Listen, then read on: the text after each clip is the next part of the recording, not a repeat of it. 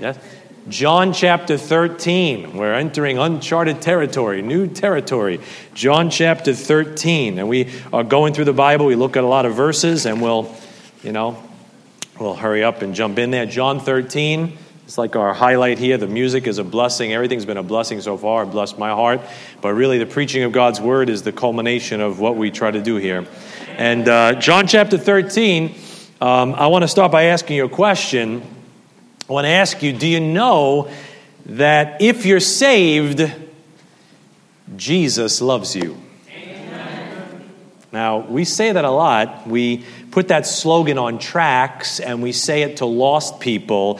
You know, it's a very famous tract. Smile, Jesus loves you. And it's good, it's nice, it gets people's attention. But that truth, Jesus loves you, needs to dwell in your heart if you're saved. You really need to know that. You really need to hear that. And we've been going through the book of John, and so far, John chapter 1 to 12, this big expanse that we've covered. It took me a whole year to get through chapter 12. I'm just cracking up at it. But John chapter 1 to 12 was Jesus Christ in public. His audience was everybody.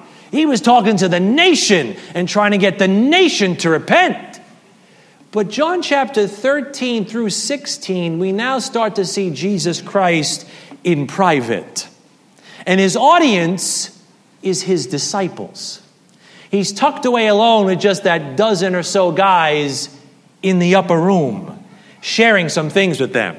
And if you look at verse number 1, you're going to see where it starts. John 13, verse 1, the Bible says, "Now before the feast of the Passover, when Jesus knew that his hour was come, that he should depart out of this world unto the Father, having loved his own, which were in the world, he loved them unto the end." The first thing the Holy Spirit mentions in the upper room is Christ's love for his own. Because the first truth that God wants disciples to understand is the love of Christ. That's the first thing he wants you to get. In fact, Ephesians 3:19 says that the Holy Spirit wants the church to know the love of Christ. The love of Christ. The love of Christ. Not just the love of God. Right? The love of God is big, it's broad, it's more all-encompassing, because the love of God is big like God, who's big and fills all things. No, we're going to talk today about the love of Christ. Christ, God's anointed, who came down and suffered for you. That's what we're going to talk about today. And the Lord Jesus Christ, I hope this encourages you, has a special love for his own. So let me ask you this, and you can answer out loud if you want. Do you belong to Jesus Christ? Amen. Well then, do you know that Jesus loves you if you're saved? Amen.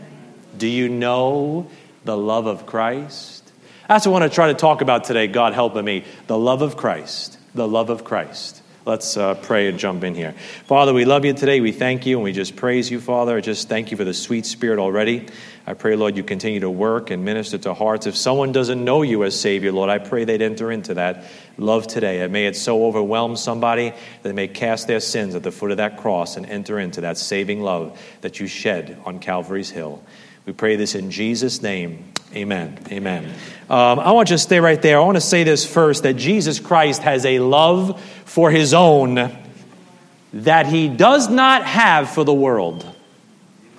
You're different. You're special if you're saved. Now, I know it goes through your head. Some of you are just like, heresy, John 3:16, God so loved the world. Yeah, I got it. God so loved the world. Can I English grammar you? Past tense. That's talking about an action, a payment, something God did in the past so that your sins could be forgiven. So God could look at you in 2022 and say, why should I forgive you, you little rascal? Oh, that's right. I loved you enough back there to let my son die on the cross. If you enter into that, I could save you and forgive you. But you got to enter into that open door that he opened 2,000 years ago when he loved, past tense, the world. Look at 1 John chapter 4. Go to 1 John, which is later in the back of your Bible. If you hit Revelation, stop and make a quick little left. 1 John 4. 1 John 4, verse 9. 1 John chapter 4, verse 9. We're going to look at a bunch of verses like is our way, as we were taught. That's the tradition we keep when we look at the Bible. 1 John 4, verse 9. The Bible says, same writer, it's John writing, and he says, in this was manifested, past tense, the love of God toward us, because that God sent, past tense, his only begotten Son into the world, that we might live, future, conditional, through him. Right? Verse 10. Herein is love, not that we loved God, but that he loved us and sent his Son to be the propitiation for our sins. God loved the world when he let his Son get beaten on a stick within an inch of his life so that the wrath that he has towards you could be paid for by the punishment that he endured in your place. God says, that was me loving you on that cross. So loving the world that I'm going to give my only begotten Son. Now, God loved the world to open that door. But does Christ love a world that hates him and rejects him and thumbs his nose at that? Look at 1 John chapter 2. You remember what Jesus prayed in that upper room? And don't get nervous. I'm gonna circle back. You're gonna see where we're going here. You remember what Jesus prayed in that upper room in John 17:9? You know what he said? Amen. I pray not for the world. Amen. I didn't say that. Jesus prayed that prayer in the upper room. And right here in 1 John 2, here are the words of God. It says, it commands you, love not the world, neither the things that are in the world. If any man love the world, the love of the Father is not in him. For all that is in the world, the lust of the flesh and the lust of the eyes and the pride of life is not of the Father, but is of the world. That's a command. Love not the world. Hey, would God ask you not to love something that he loves? Some of you look like you might be thinking. That's a blessing. Now, let me put your minds at ease. Does that mean we're supposed to go around hating people that aren't saved? Of course not. Does that mean we're supposed to go around and be scornful and elitist to people that don't know Christ or even reject your offer of giving somebody a tract? Oh, absolutely not. Jesus said, love your enemies. Do good to them which hate you. Love the people. Love the individuals. Don't love the system. Don't love the organization. Don't love the network. Don't love the big bucket that holds that people in it. Love your enemies. You say, well, that's in the Gospels. How about the Apostle Paul? Writing to the church in the book of Romans, he said, if thine enemy hunger, feed him. If he thirst, give him drink. And if you're wondering what that means, he finishes the chapter and says, overcome evil with good. So all that evil and all that antagonism that your enemies throw at you, you say, how do I feed them? How do I give them something to drink? God says, just be good to them. Just be good to them so they might think about your heavenly Father and want to get saved. He says, you love your enemies, but you don't love the world. You don't love the system. Listen, I can hate drugs, and I can hate what drugs do to people. And I can hate addiction, and I can hate that whole evil system, that whole culture, that whole mess of things that's ruined lives. I can hate that system, but I can love the junkie who's trapped and try to help him and do as best as I can to try to get him out of that system, right? Does that make sense? Can I get an amen there? All right? All right, amen. Now, go to Psalm chapter 7. I'm just trying to set something up here. Psalm 7. I'm just trying to show you that Jesus has a love for you that he doesn't have for the world. He's got an attitude towards you that he doesn't have for the world. And God is pleading, and God wants people to enter into that love that he shed on that cross. And we're supposed to do our best to be ambassadors of that love. We should be the nicest people, the kindest people, the best people that anybody has ever met. We should be the nicest person at the job, the kindest person on the neighborhood. We should be the one that wants to pick up the bags when we see a lady walking out of the store. We should be the one holding the doors open. We should be the most courteous, kind, respectful, long-suffering, sacrificial people on the face of the earth so we can reflect the sacrifice that God made for a wicked world. That's who we should be.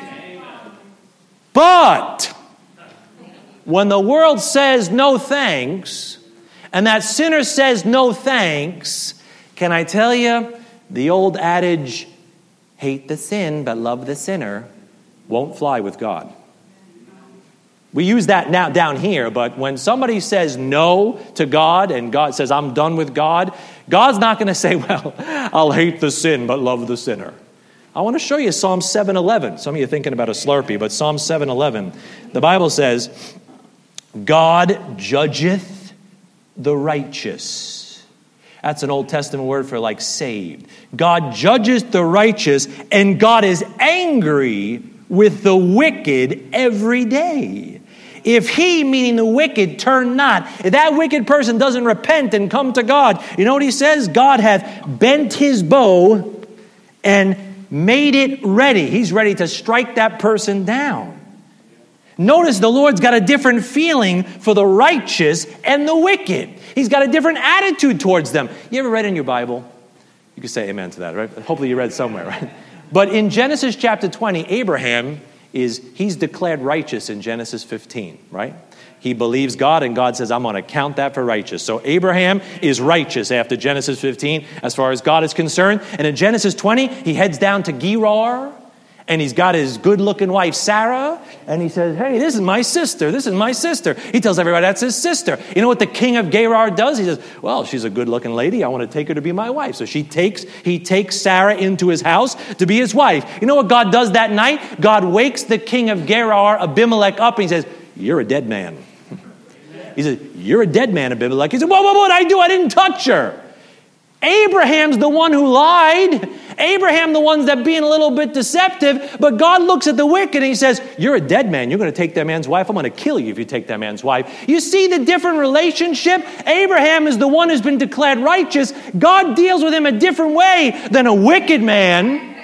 God judgeth the righteous. If you're saved, say amen. Amen. God has declared you righteous. God deals with his children differently than strangers. Don't you? God deals with the church differently than the lost. God will judge you for sin. God will give you a spanking when you need one. God knows how to chasten you, but the wicked, God is angry. God is not going to be like, I got to send you to hell. I don't want to do this. No. Go to Revelation chapter 21. I'll show you. Revelation 20. See, you know why that bothers some of you? Because you underestimate sin. It's not disgusting enough for you. If you saw how disgusting it was, you'd understand why he hates it and anyone who practices it. Look at Revelation 21:8. Here's the whole end of the whole shebang. And in Revelation 21:8, the Bible says, but the fearful and unbelieving and the abominable and murderers and whoremongers and sorcerers and idolaters and all liars shall have their part in the lake, which burneth with fire and brimstone, which is the second death. Hey, what exactly does God cast into the lake of fire? The sin or the sinner? What's he throwing in there? Lies? No, he's throwing liars in there. What's he throwing in there? Idols? No, he's throwing idolaters in there. What's he throwing in there? Just, murder? No, he's throwing murderers in there. Right? God says, I can't just separate the sin from the sinner. Now's your chance to get your sins forgiven. But if you reject God, that's your destiny. Not just to see your sin thrown in the lake of fire. My sins have been deposited in hell. I got a different relationship. But for the lost and the wicked that thumb their nose at God, that's the future. It's a different relationship. But can I ask you, can I turn the page now? If you've believed on the Lord Jesus Christ, you have a new relationship with God now. Amen? Has anybody done that? Can I get an amen there? Amen. If you believed on Jesus Christ and you go back to a moment where you realize that cross was the only way to get your sins paid for, and you said, Lord, save me because of what you did on that cross. God says, I declare you righteous. I'll take your sin and I'll give you my righteousness. It's like if I had two books right here, right? I got two books. One book is the life of Jesus Christ. And one book is the life of Pat Mashanya. You know what God did when you were saved? You know what he did?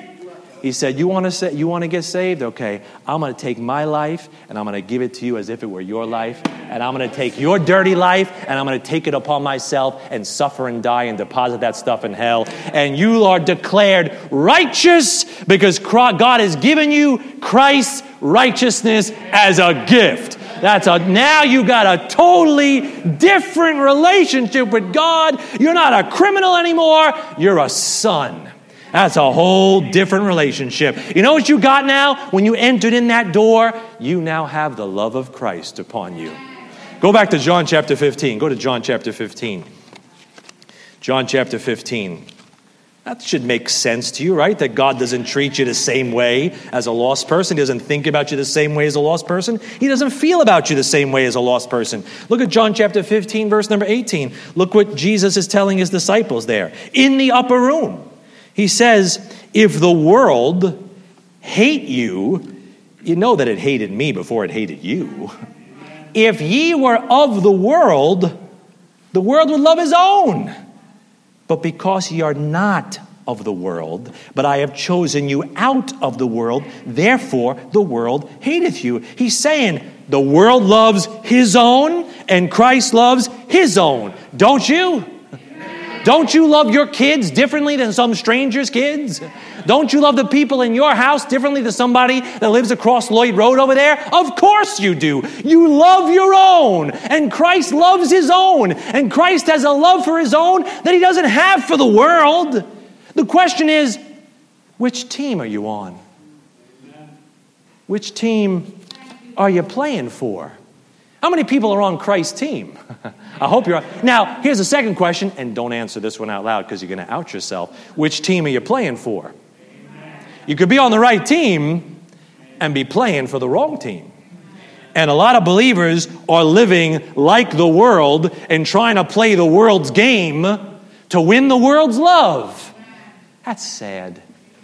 That's really sad, because have you forgotten that you belong to Christ if you're saved? Have you lost sight of the love of Christ for you? It's easy to lose sight of that. You know, if I were to ask you what book in the Bible mentions love more than any other, some of you might say John. And you'd be right. The book of John mentions love more than any other book in the Bible by far. You know why John speaks and writes about love so much in the Gospel of John? Because John was the disciple who heard the heartbeat of God. Amen. Who got that close to hear, I love you, I love you. He could hear Jesus Christ. And he leaned on his breast. And if you go to John chapter 13, do you know how John saw himself? The Apostle John saw himself in a very unique way. Look at John chapter 13. The Apostle John saw himself, quote, as the disciple whom Jesus loved. He used that expression 4 times in the Bible. Once before the cross, 3 times after the cross. I'm the disciple whom Jesus loved. I'm the disciple whom Jesus loved. John chapter 13, verse number 23. There's the first time, right? Now there was leaning on Jesus' bosom one of his disciples whom Jesus loved. It's John talking about himself. Go to chapter 20. Flip to chapter 20. Chapter 20. Look at verse number 2. There it is again. This is after the resurrection now. They're coming to tell the disciples. Then she runneth and cometh to Simon Peter and to the other disciple whom Jesus loved. Talking about John. Look at chapter 21. Chapter 21, verse 7. Chapter 21, verse number 7. Therefore, that disciple whom Jesus loved saith unto Peter, it is the Lord. Look at verse number 20, same chapter. Then Peter, turning about, seeth the disciple whom Jesus loved following. Can I ask you something, Christian? Is that how you see yourself? John saw himself as the disciple. Did he love all the disciples? Of course. Did he love Peter and James and Bartholomew? Absolutely. But John got so close and heard the heartbeat of God, and he was forever changed. He said, you know who I am? I'm the disciple whom Jesus loved. You know why some of you don't see yourself like that? Because you're not getting close enough. If you can get close enough and hear the heartbeat of God, yeah, Jesus loves me. This I know. For the Bible tells me so. If you get close enough, you're going to know you're the disciple whom Jesus loved. John represents the church. And if John is the disciple whom Jesus loved, you're supposed to see yourself as the Christian, as the believers that Jesus loved. Do you? Oh, how differently your walk would be if you really understood the love of Christ for you. It would change your life. How differently would you see yourself if you heard the heartbeat of Christ once in a while? You know what I want to do for the rest of this message? I want to just get close to this Bible and just take that little phrase, the love of Christ, and show you what it means, because it only appears 3 times. And I hope maybe I could crack through some of your tough exteriors and just try to get down to that heart inside of you and just show you the profound love that your Savior, your Christ, has for you. Go to Romans chapter 8. Let me show you the first time. Romans 8. You know what the problem is? We're so desensitized. We've seen too many movies. We've been hurt too many times. We got too many things flashing in front of our eyes. And some crazy Italian stands up here and starts raving about the love of Christ. And you're just like, yeah, okay, that's good. What's for lunch? But we're talking about the God who the ladies so sweetly sang took on flesh to love you. And that's what you're a part of, and that's what we're talking about. So what is it? Lean into your Bible a little bit. Let's see what it is. I got 3 things about it real quick. Number 1, the love of Christ is an unconditional love. That's amazing. Look at Romans 8, verse 35. See it right there? Romans 8, 35. I'll let you flip there. Romans 8, 35. The Bible says, who shall separate us? He's talking to Christians. Who shall separate us from the love of Christ? Shall tribulation or distress or persecution or famine or nakedness or peril or sword? The love of Christ is absolute. The love of Christ is unreserved. The love of Christ is not limited by any conditions, outwardly or inwardly. You know, that's the first time the expression, the love of Christ, shows up in your Bible. You know why? That's the first thing you got to grasp about the love of Christ, that it's unconditional. There are no strings attached to it. If you're saved, it is an unconditional love that He loves you with right now. Let that wash over you. Let that maybe melt you down a little bit. You know, it's a dysfunctional family when you feel, or the kids feel, you have to earn your family's love and acceptance. That's a dysfunctional family. In that family should be love unconditional, right? And you are a dysfunctional Christian when you feel you have to earn Christ's love and acceptance. You don't have to earn Christ's love. You've already got Christ's love. And it's the fact that you already got Christ's love, it's supposed to make you love Him in return. Because He loves you when you're unlovable. He loves you when you don't deserve to be loved. And it's that unconditional love that's supposed to melt that icy, stony heart and make you want to love Him back. Because how could you love a doofus like me? I love you with an everlasting love. You know, the first time the word accepted shows up in your Bible is way back in Genesis. Genesis chapter 4, verse 7, God's talking to Cain, who was, an idiot in his own right in many ways. He was wicked. But God says to him, hey, Cain, put your turnips and your radishes aside. And He says, hey, if thou doest well, shalt thou not be accepted? That's the first mention. God says, if you do something I accept, I'll accept you. That's the first mention. You want to see the last mention? Go to Ephesians chapter 1. Here's the last time God uses the word accepted. See, why are we looking at all these verses and all these words? Because this is what God has to say. This is how you study His Bible. You just put Scripture with Scripture, here a little, there a little, and you start to get a truth. And in Ephesians 1 is the last mention of accepted, and He's talking to Christians.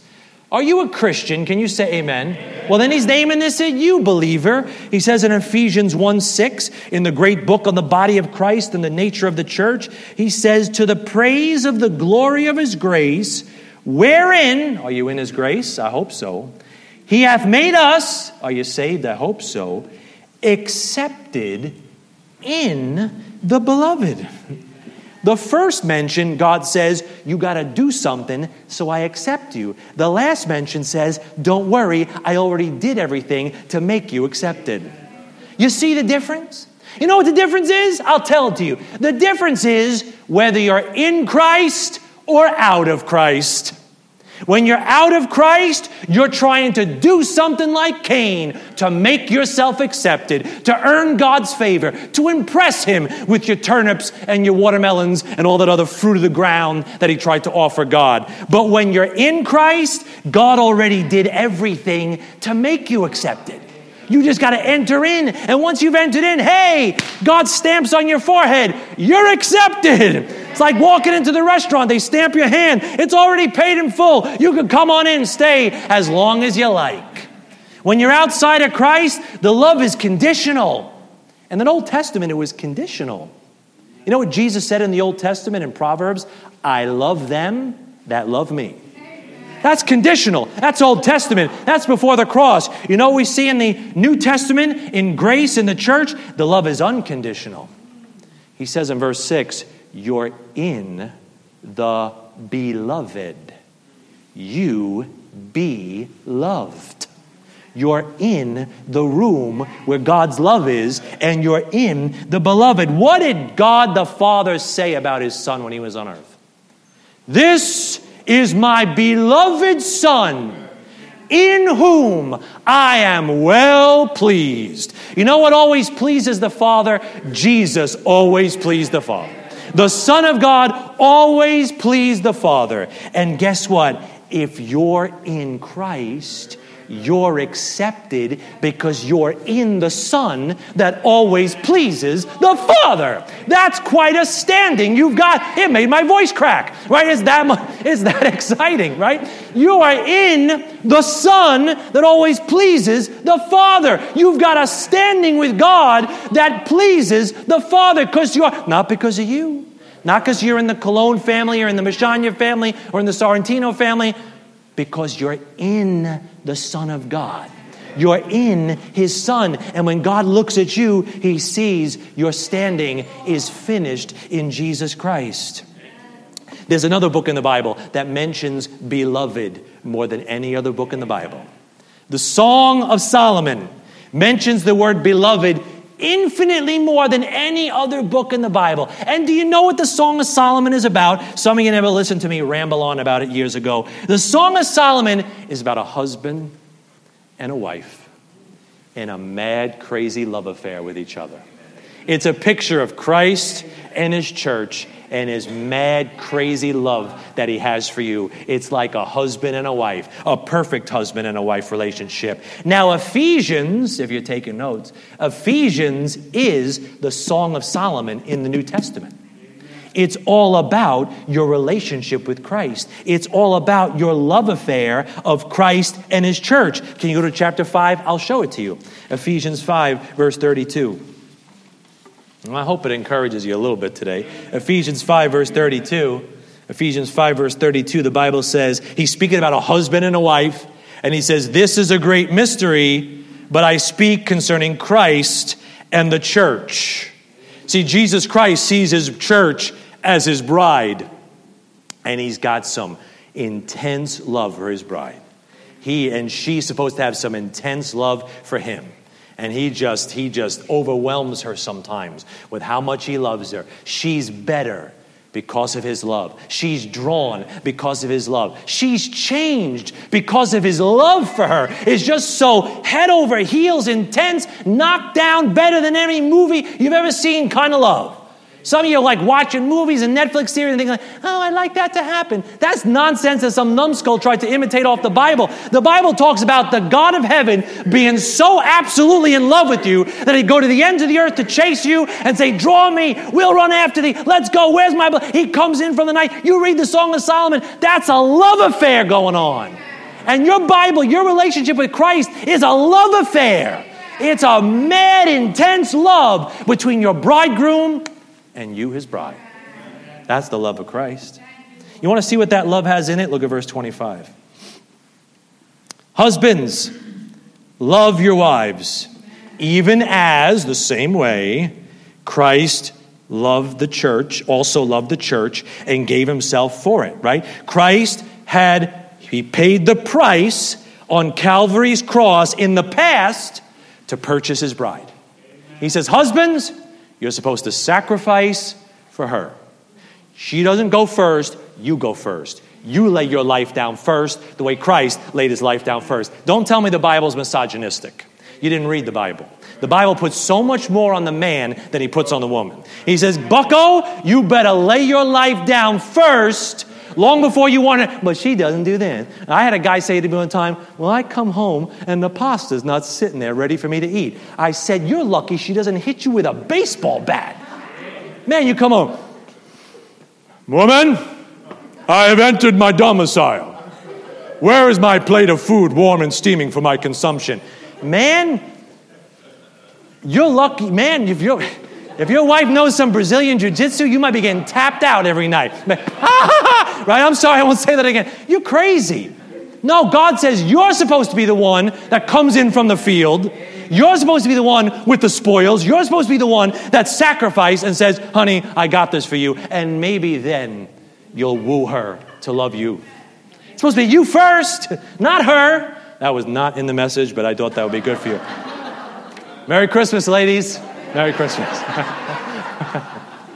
But anyway, that's the picture. So there was a sacrificial love in the past, amen? But it didn't stop there. It's not like Jesus said, what do you want a gift this year? I got you a gift last year. Come on now. No, it's not like that. Yeah, I gave everything for you in the past, but look what it says in verse number 28. So ought men to love their wives as their own bodies. He that loveth his wife loveth himself, for no man ever yet hated his own flesh, but nourisheth, present tense, and cherisheth it, present tense, even as the same way the Lord the church. It's not just a past love that's finished with you in Christ. Christ also loves his bride in the present, right now, continuously. Why? So he could perfect you and make you better. That's the picture. And if you're in the body, Christ loved you on the cross, and he loves you right now because you're his. Because you're his body, and he wants to nourish you and cherish you. Why? So you get better. So you get all that you can be in Jesus Christ. Verse 30, for we are members of his body, of his flesh and of his bones. Go back to Romans 8. You want to know why this is so important? Look at Romans 8. I got to hurry here. Romans 8. Making any sense to you? Amen. You got to get this, man. If the Lord made this the first thing that was talked about in the upper room, there must be something that disciples got to get this. Romans 8, verse 35. Look at it. You want to know why you got to get this? Romans 8, 35. You want to know why you got to see that Christ's love is unconditional? Because guess what? You need to know this love because you're going to go through some things. You're going to go through some tribulation. You're going to feel some distress. You're going to face some persecution. You might even endure some leanness that might be a type of famine.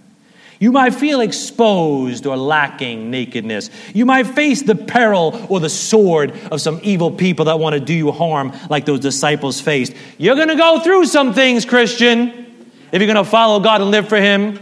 You're going to have some Sloan Kettering visits, some broken hearts, some friends backstabbing you, some people speaking ill of you when you only tried to love them. You're going to feel those things. And if you haven't yet, it's one of two things. You just haven't lived long enough, or you're not living for Christ enough. And if you fall into one of those two, you're going to go through some things. In verse 36, the world's going to look at you and say, as it is written, for thy sake we are killed all the day long. We are accounted as sheep for the slaughter. Man, you're going to go through some things, and the world is going to look at you and go, man, it's like you're getting your lumps. It's like they're killing you. You think about that, the Roman citizens that might have been beating those disciples and throwing them in prisons and executing them like they did, they must have thought about, man, look at these Christians. Where they're getting just killed and mowed down, they're getting rocked. Man, we're accounted as sheep for the slaughter. The world looks at you taking your lumps and goes, what is going on over here? And sometimes that rubs off on you. You start looking upward and going, God, yeah, what is going on over here? But verse 37, you know what Paul says? Nay, no, we're not getting rocked. We're not getting beat down. We haven't lost. Some Christians walk around like the proverbial losers. Everything is like, life is just so hard and everything is so awful. I wouldn't want to be a Christian either, looking at you. No, Paul says, yeah, it looks like we're getting rocked.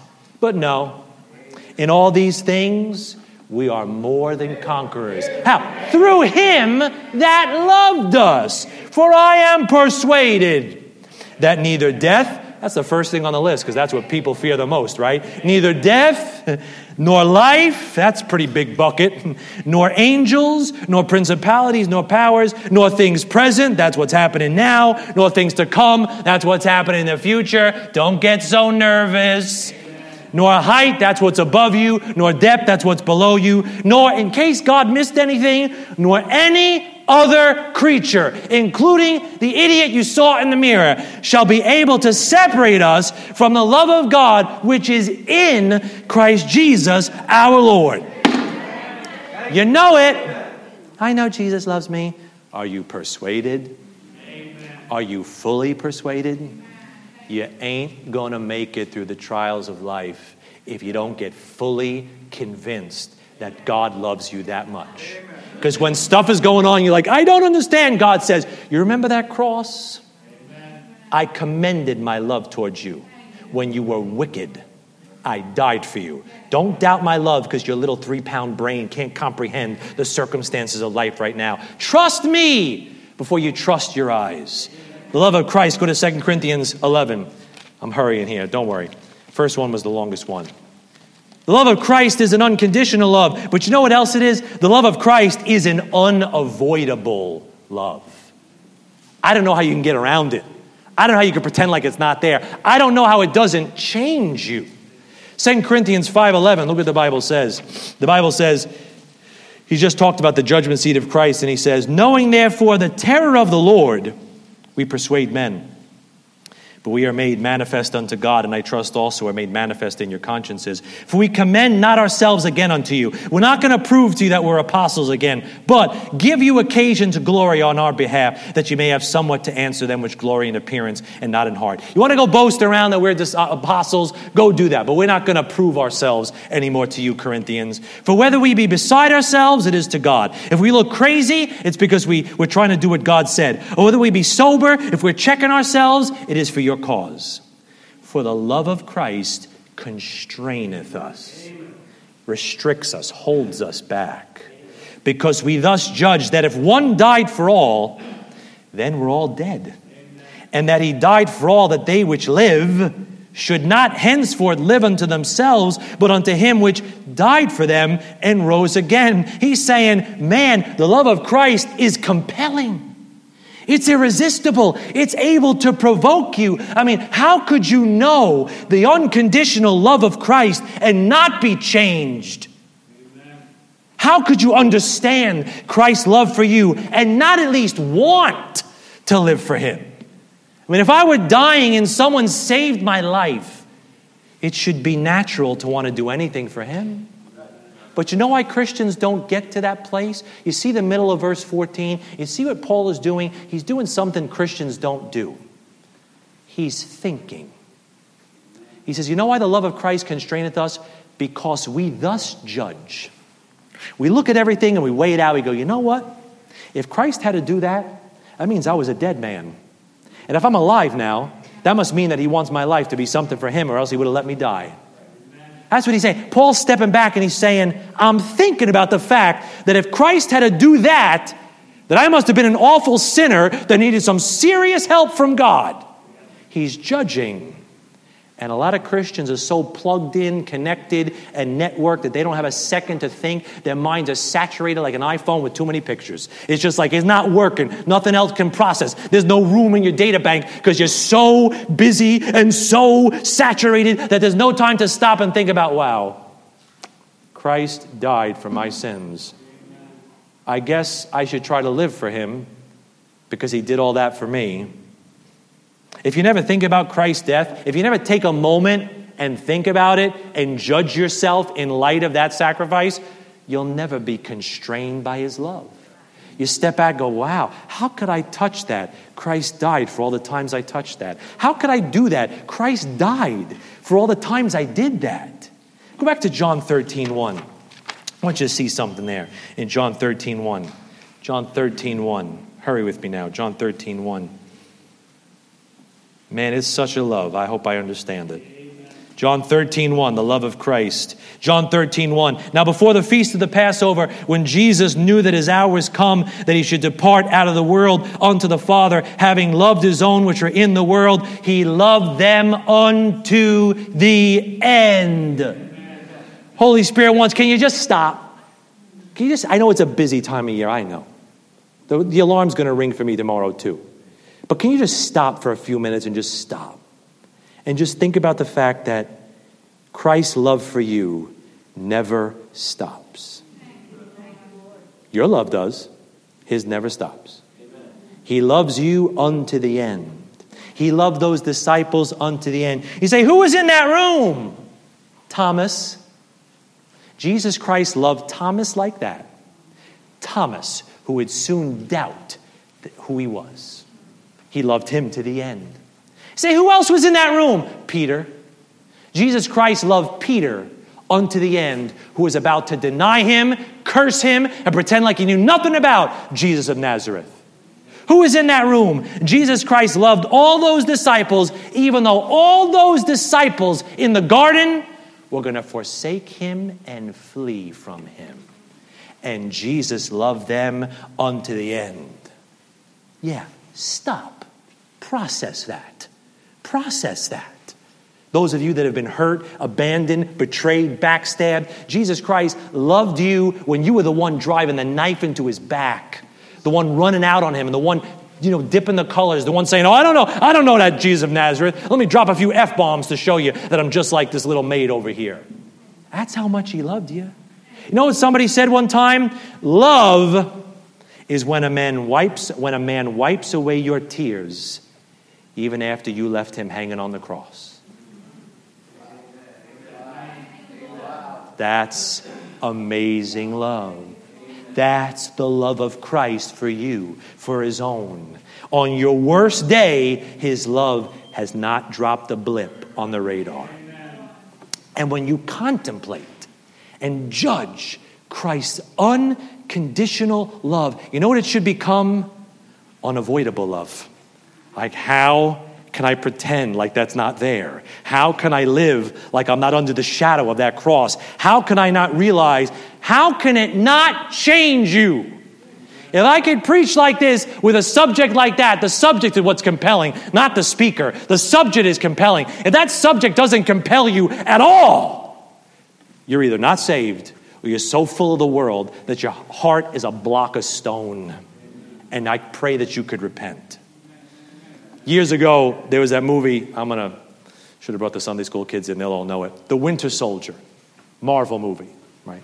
Got Captain America, the hero. And it's got his friend, Bucky, who's the Winter Soldier. And Captain America finds Bucky, and Bucky has been brainwashed by the enemy, and now he's this killing machine.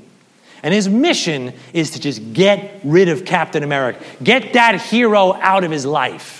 And right at the end of the movie, Bucky, the Winter Soldier, is pounding Captain America in the face. He's pounding him. And Captain America is not fighting back. You know what Captain America says to him that makes the Winter Soldier stop dead in his tracks? He says, I'm with you till the end of the line.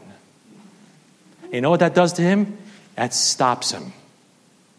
And all that brainwashing and all that stuff the enemy told him that made him want to get rid of Captain America out of his life, it just stopped him. Now, this guy is not fighting me. He's not hating me. He's not trying to hurt me. He's taking this beating from me and still loving me anyway. And after that, the Winter Soldier, his heart starts to melt. And he changes.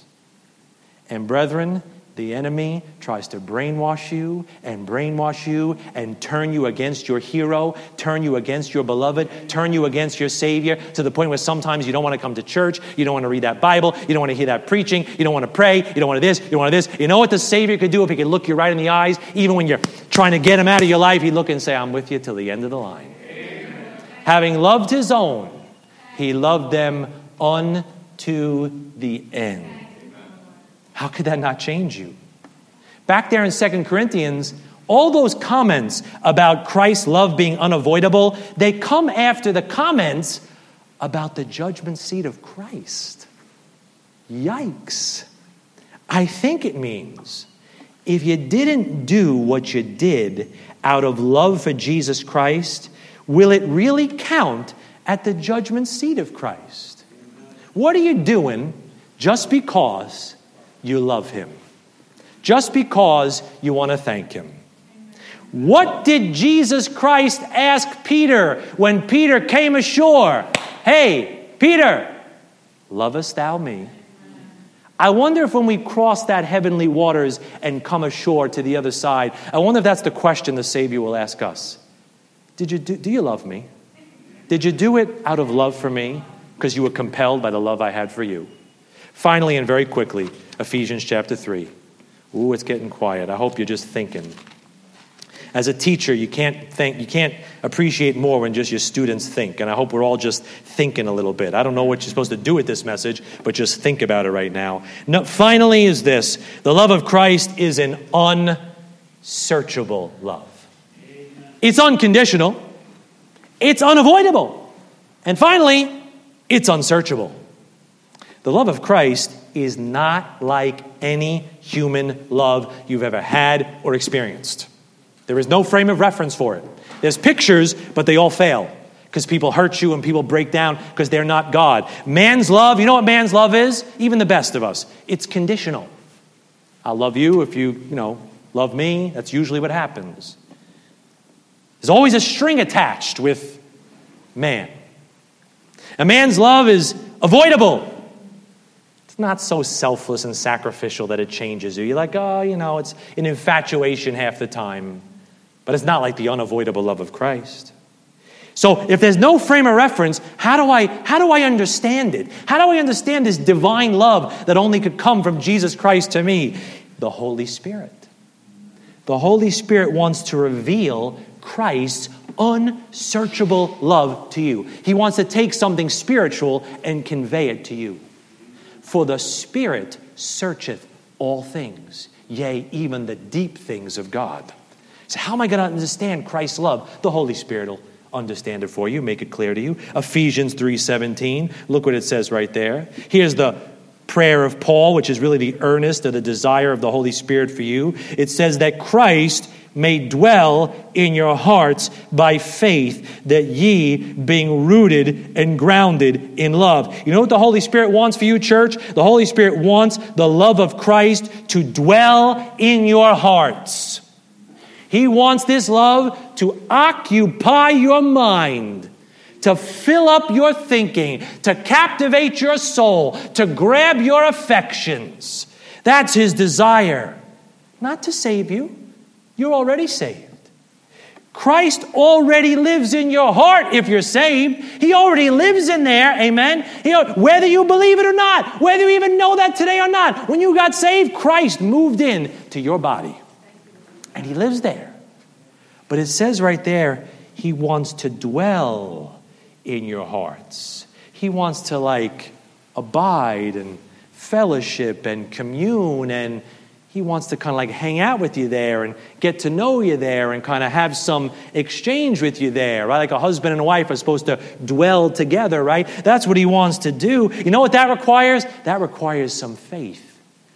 You got to take the promises of God and apply them, learn them, meditate on them, grow in them, and then you start realizing, yeah, Christ loves me like that. Yeah, Christ loves me like that. Yeah. And it starts to fill your mind. And then the doctor says something scary, or something happens at work, or something weird goes on in your life. You say, wait a second. I learned about this in the Bible. I learned about where Jesus loved his disciples unto the end. I must not understand this. This doesn't mean God hates me. This just means that I don't understand it. But the Bible told me that Christ loves me. That's how you dwell in it. That's how you stay in it. By faith, even when your eyes don't show you that love sometimes is still there. You know, you can live in the same building as someone and have no fellowship with that person.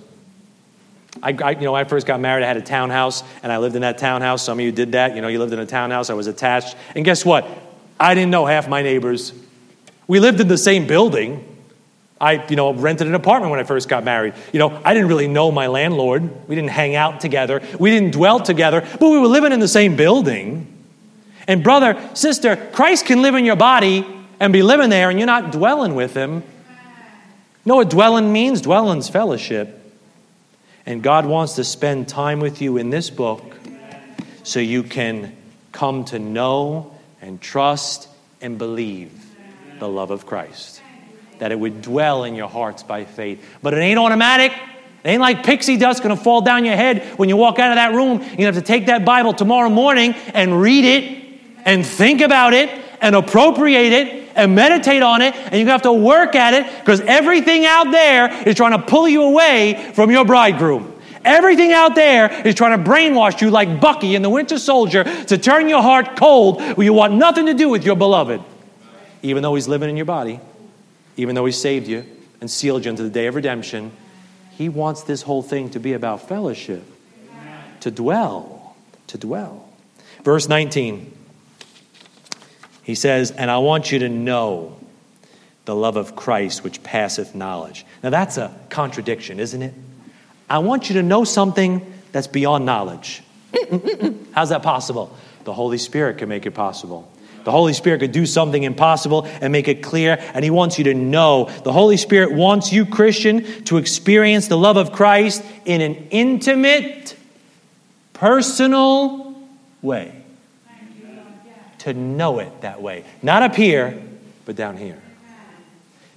As intimately and as personally as a husband and a wife know each other. Adam knew his wife. They became one. God wants to know you. He wants to be that close, that intimate, that connected, that it's like you're walking one with him.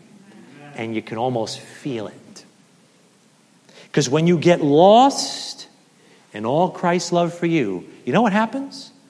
That ye might be filled with all the fullness of God. When you get lost in all Christ's love for you, you know what happens? You end up becoming all Christ wants you to be. It'll just happen as a byproduct of that. You get lost in that love and you get filled with the knowledge of God. The words will drop out of your vocabulary. The emotions will drop out of your heart. You'll see people differently. You'll see your family differently. You'll see the world differently. You'll see your mission field differently. You'll see your Savior differently. If you could just get lost in that love and get intimately connected with that love. John 13:1, I'm just going to read it again. Anybody want that? I'm going to read it one more time, and then we're going to pray. Now, before the feast of the Passover, when Jesus knew that his hour was come that he should depart out of this world unto the Father, having loved his own, which were in the world, he loved them unto the end. The upper room starts with the love of Christ for his own. You got to start with the love of Christ for you. You know why he started that upper room with that topic? Because those disciples were about to take their lumps. Their Savior was about to say goodbye to them, and their nation was about to persecute them even unto death. You know where he had to start? He had to start with, hey, just in case you missed it, I love you. I love you. And dear brothers and sisters, just in case the world has given you some lumps this week, and just in case you've forgotten, Jesus would like to tell you, I love you. I love you. I love you. If that's where the upper room starts, that's where we got to start. And if you're going to follow Jesus Christ like those disciples did, you need to start where those disciples started, with this simple but profound truth. Jesus loves you. Jesus loves you. Jesus, you don't believe me yet. Jesus loves you. May the Holy Spirit impress that upon your hearts. Let's stand together to pray together. Let's pray.